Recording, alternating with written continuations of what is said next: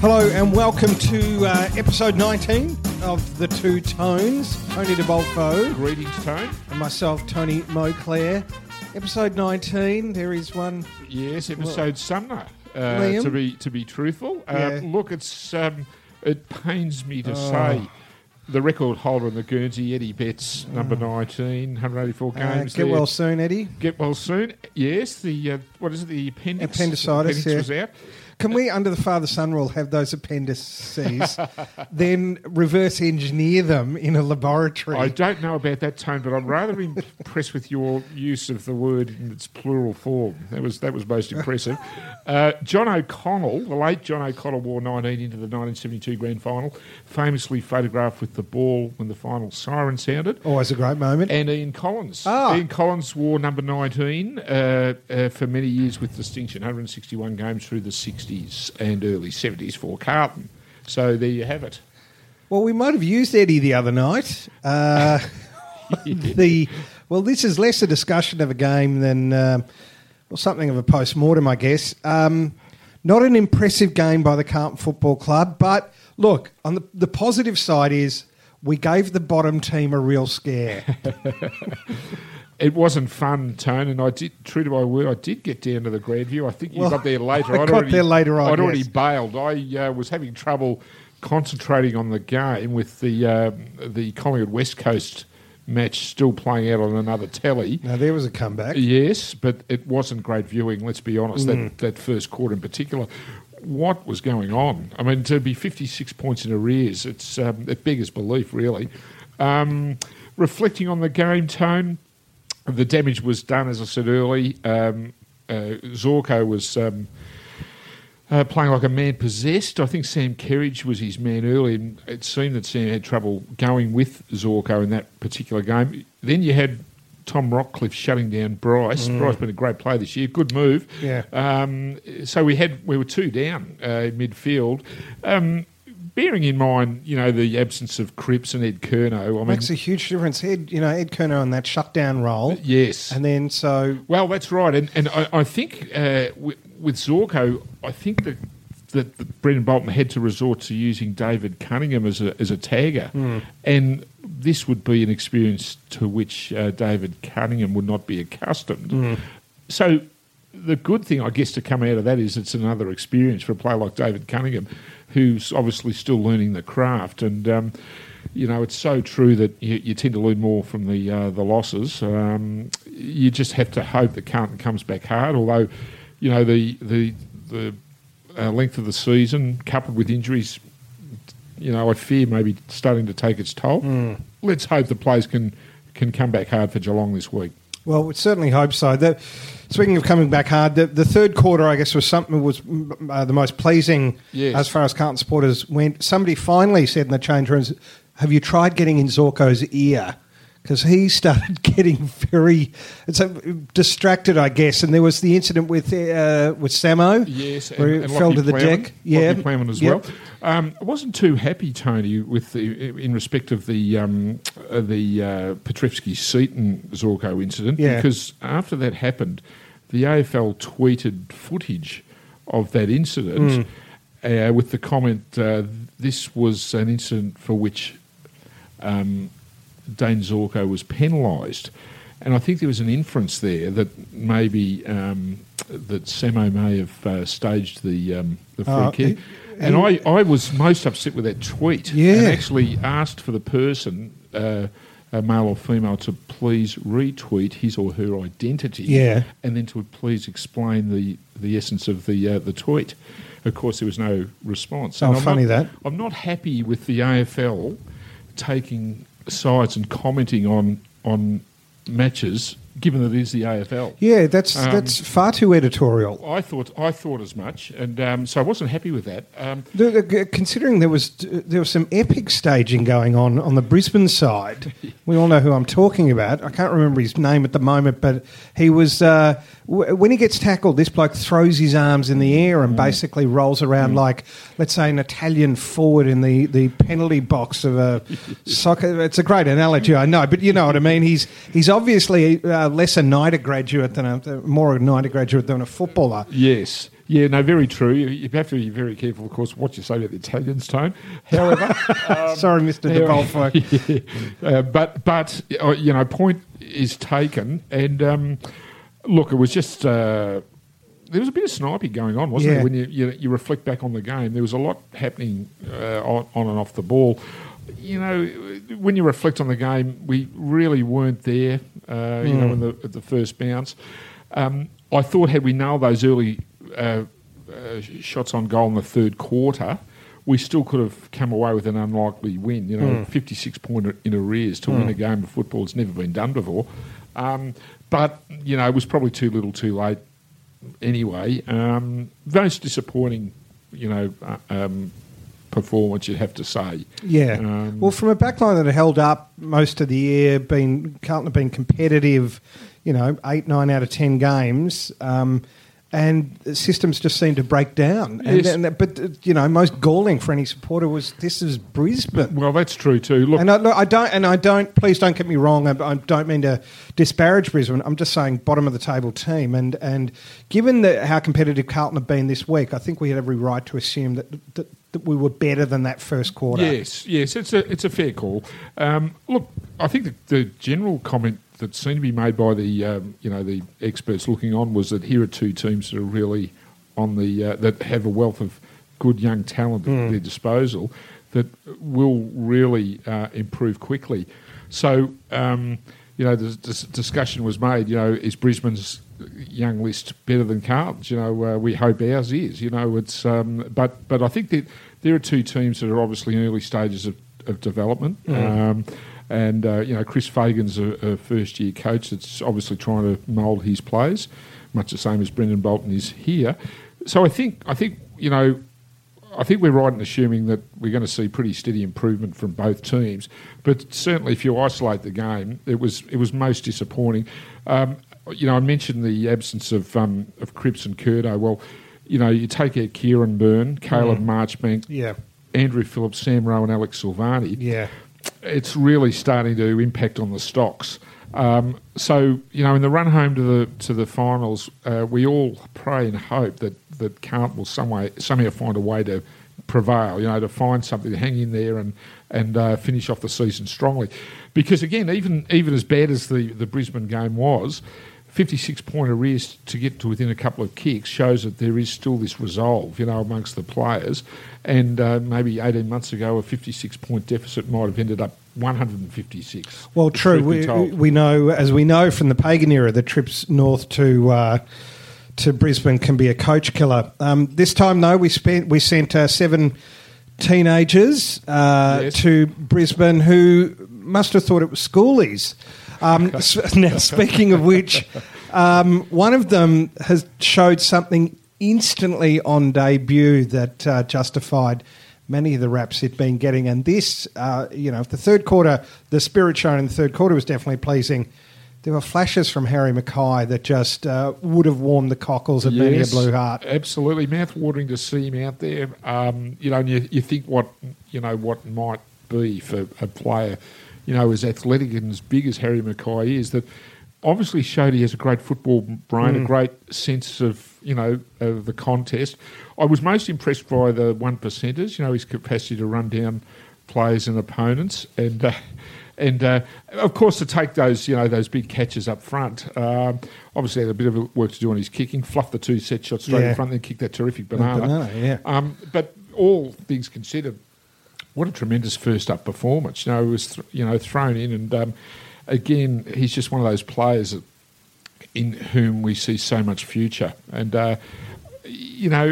when we reflect on the game again, as bad as it was, these are the things we take from those games, and we see the Carlton of next year, the year after, and the years to come on show.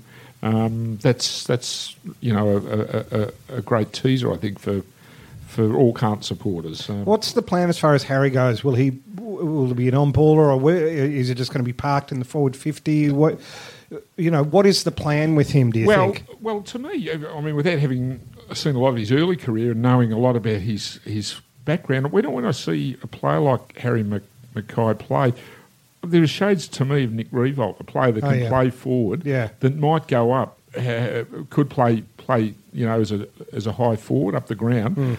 I guess because of his size, would be a pinch hitting ruckman. But whereas you probably look at Matthew Cruz as a ruckman and come forward, perhaps Harry's the other way around. I suspect that Harry will probably play his career forward. Maybe wrong, but maybe in the Joe Danaher mould, someone that is extremely dangerous up front.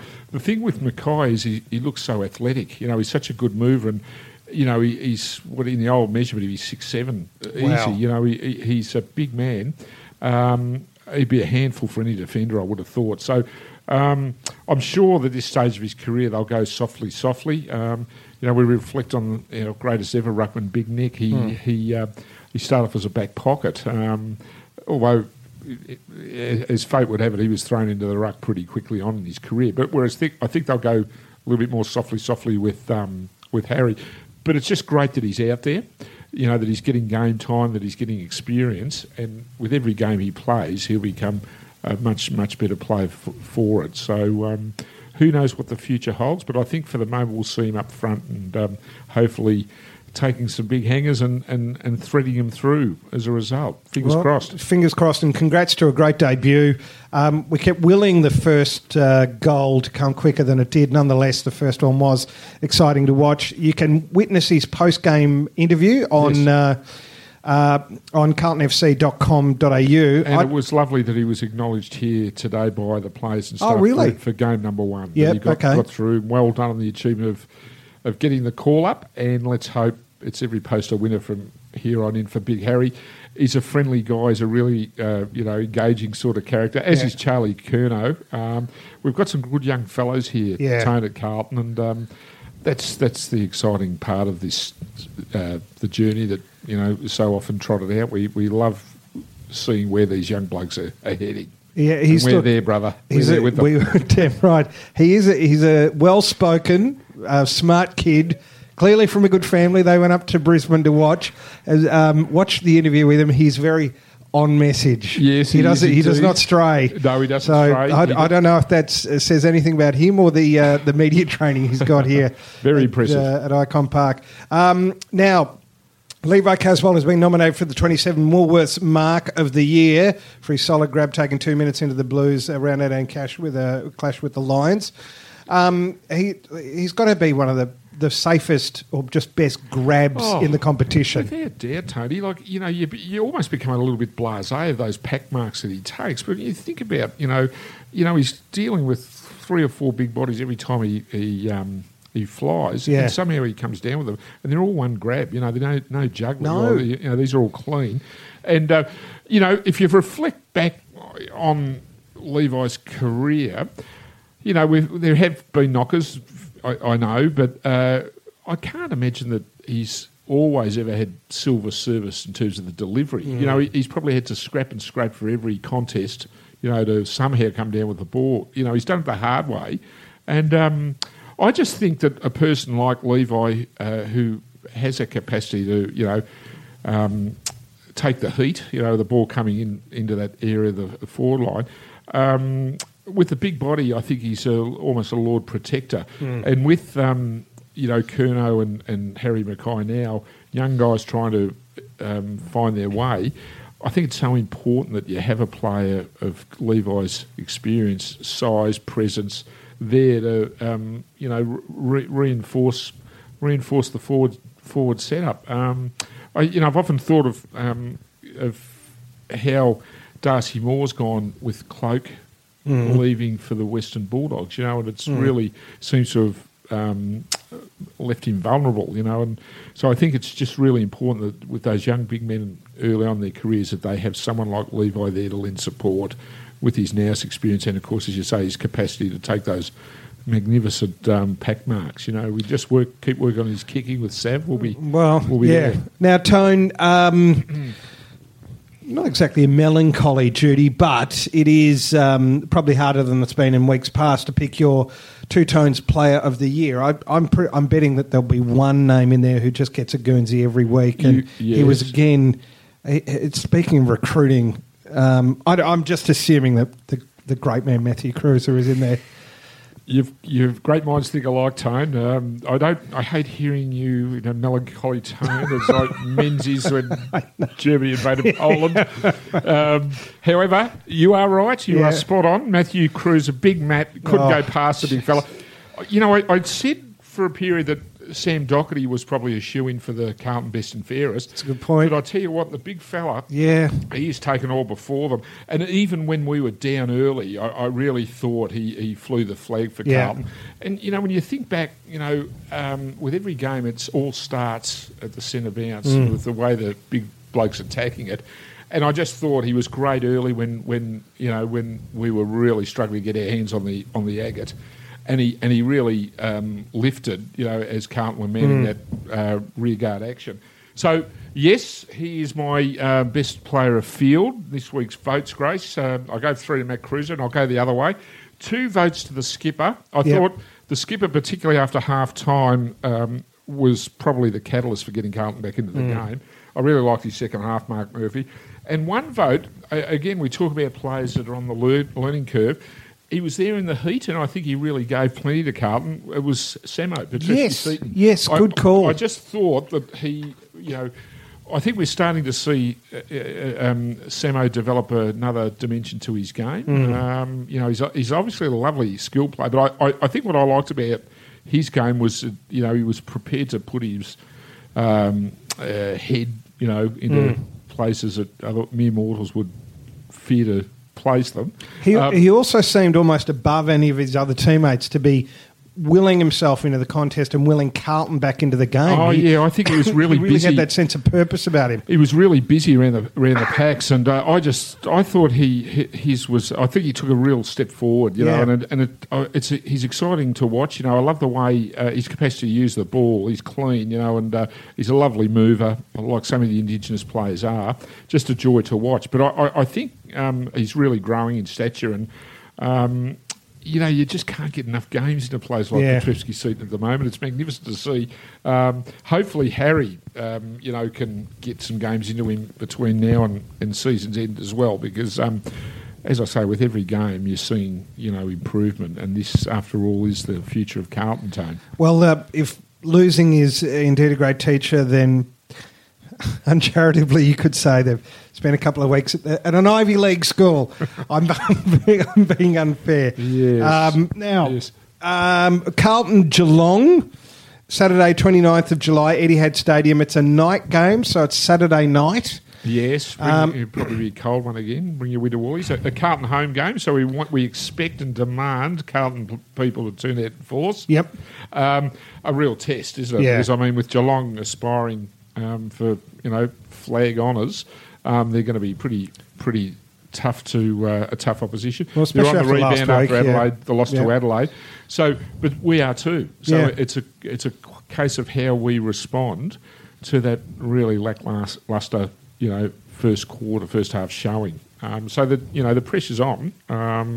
Everyone should be feeling it, and we want to see a response this week, Tony. No questions about it. Absolutely, and we've got to make Zach Tui and Hendo Rue their decision to walk out of this place, or, well, in the case of one of them, to walk out, I should say. It'll be interesting to see who comes back this week. I'm not sure yet what the state of play is with their injuries. I think we got out of the Gabba unscathed. Yeah. But, you know, there's obviously, you know, is Ed Curnow around the mark? Caleb Marchbank could be.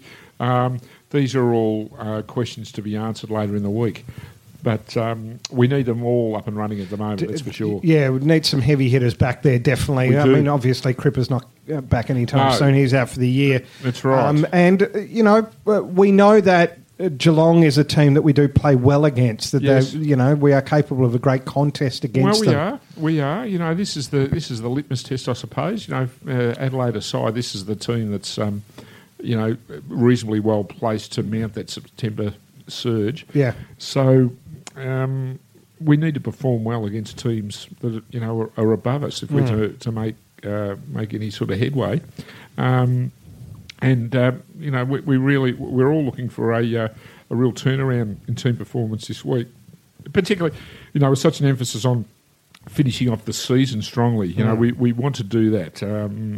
So that's the challenge prevails for Brendan Bolton and his players, you know, just to atone for last week's performance and to prevail as we get to the end. Indeed. Well, Carlton Geelong, Saturday 29th of July, Etihad Stadium, 7:25. You'll be heading out, Tone, or are you on air? No, I'm not on air. I'm not doing my 3AW overnight show. So I'll yes. see you by the pie stand. Indeed, yes. And enjoying all the delights and benefits of Etihad Stadium. Just bring your wallet. Well, yeah, make sure it's overflowing. Exactly. It's not exactly VFM in terms of catering there. But look, you don't have to buy anything if you don't want to, Tone. You can always get Mum to pack you a hot lunch. Yes, very true. Or dinner in the case of a 7:25 p.m. game. Thank you, Tone. Tony de Bolfo. Pleasure to be here, Tone. And Tony Moclair signing out. So thank you to our producer, Grace, and we will catch you next week on the Two Tones.